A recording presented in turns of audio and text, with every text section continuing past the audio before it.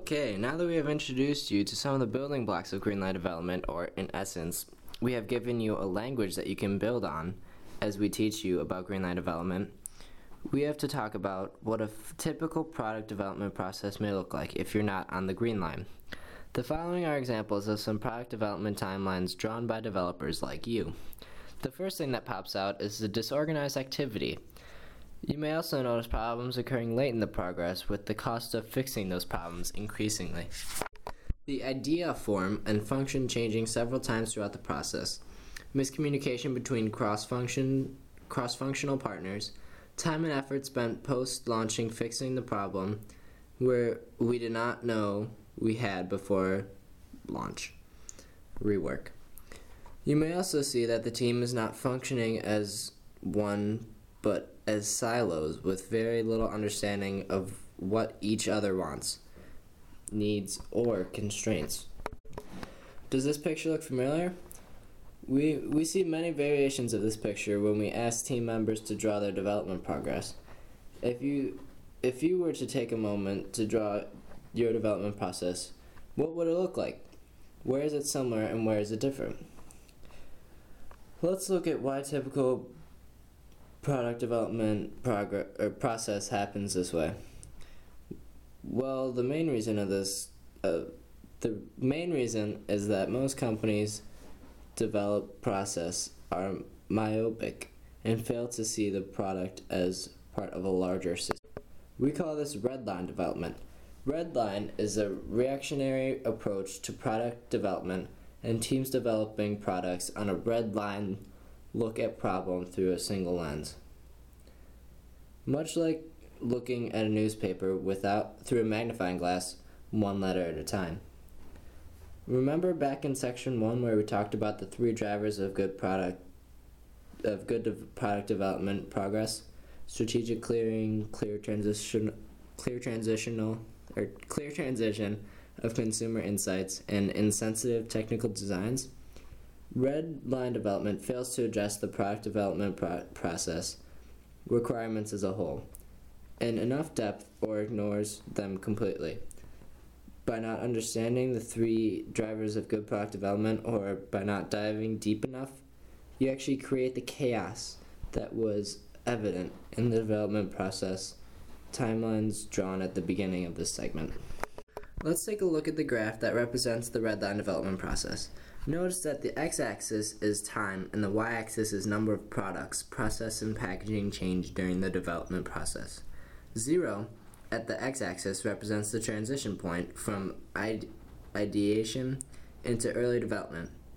This means that the ideation stage passed and the project is not being developed. The y-intercept is indicative of the level of strategic clarity and clarity of consumer insight we have to start of early development. The dashed line intersecting the x-axis at T6 represents the launch date for the product. The peak of the red line prior to the launch is what we call the Nike point, which I will explain in greater detail later in this section. What is the first thing you notice about the amount product change taking place in early development? When we develop the red line, we usually make very few prototypes early on into the process because we focus on making the product work. Because we do not look at the product as a system and part of a greater system, we do not invest the time to understand what the limits and constraints are of the product system. Therefore, we do not encounter many problems, so there is very little work required. We feel comfortable at this point. However, as we move into mid and late development, our product system has to pass more stringent tests. It has to be more integrated into other systems that we do not consider, such as packing, shipping, and self-requirements. It has to make in a manufacturing process with variations that we did not anticipate or test for. As a result of our failure to be proactive early on, the stress level increases and the activity skyrockets. As we get closer to launch, we struggle to integrate at the competing system and still deliver the product that we can meet the consumer desired outcomes consistently. We may even have to correct major problems that have a ripple effect on our cross-functional partners and increase the cost of the product significantly. Finally, we reach the point when we realize that we will not be able to fix all of those problems prior to launch. The powers that be simply say, just do it. We will fix these problems post-launch. That is the Nike point. We then launch the product and spend the next year or two fixing the problems and taking costs out of the product. That is, we work in design to value. Now you might be saying, oh man, that sounds like us. But how can I tell you that I'm on the red line in real time? Great question. Glad you asked. If you hear the following statement, guess what? You got a ticket to ride the red line. I'm just waiting. When you hear that, then here's your ticket to the red line. When people say, it's easy and we've done it before, you're not thinking about the system as a whole. Here's your red line ticket.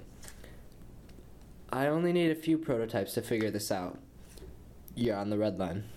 We cannot make bad prototypes. We can't learn anything from bad prototypes. Hop on the red line train. Those are just a few examples of how many possible phrases you might hear, but think back to how many times you've heard them said. So you might be saying to yourself, yes, we do those things, and we may be on the red line, but there are better ways. You're in luck. The answer is there are better ways, and we will cover in the next section. First, let's check your learning on what redline is.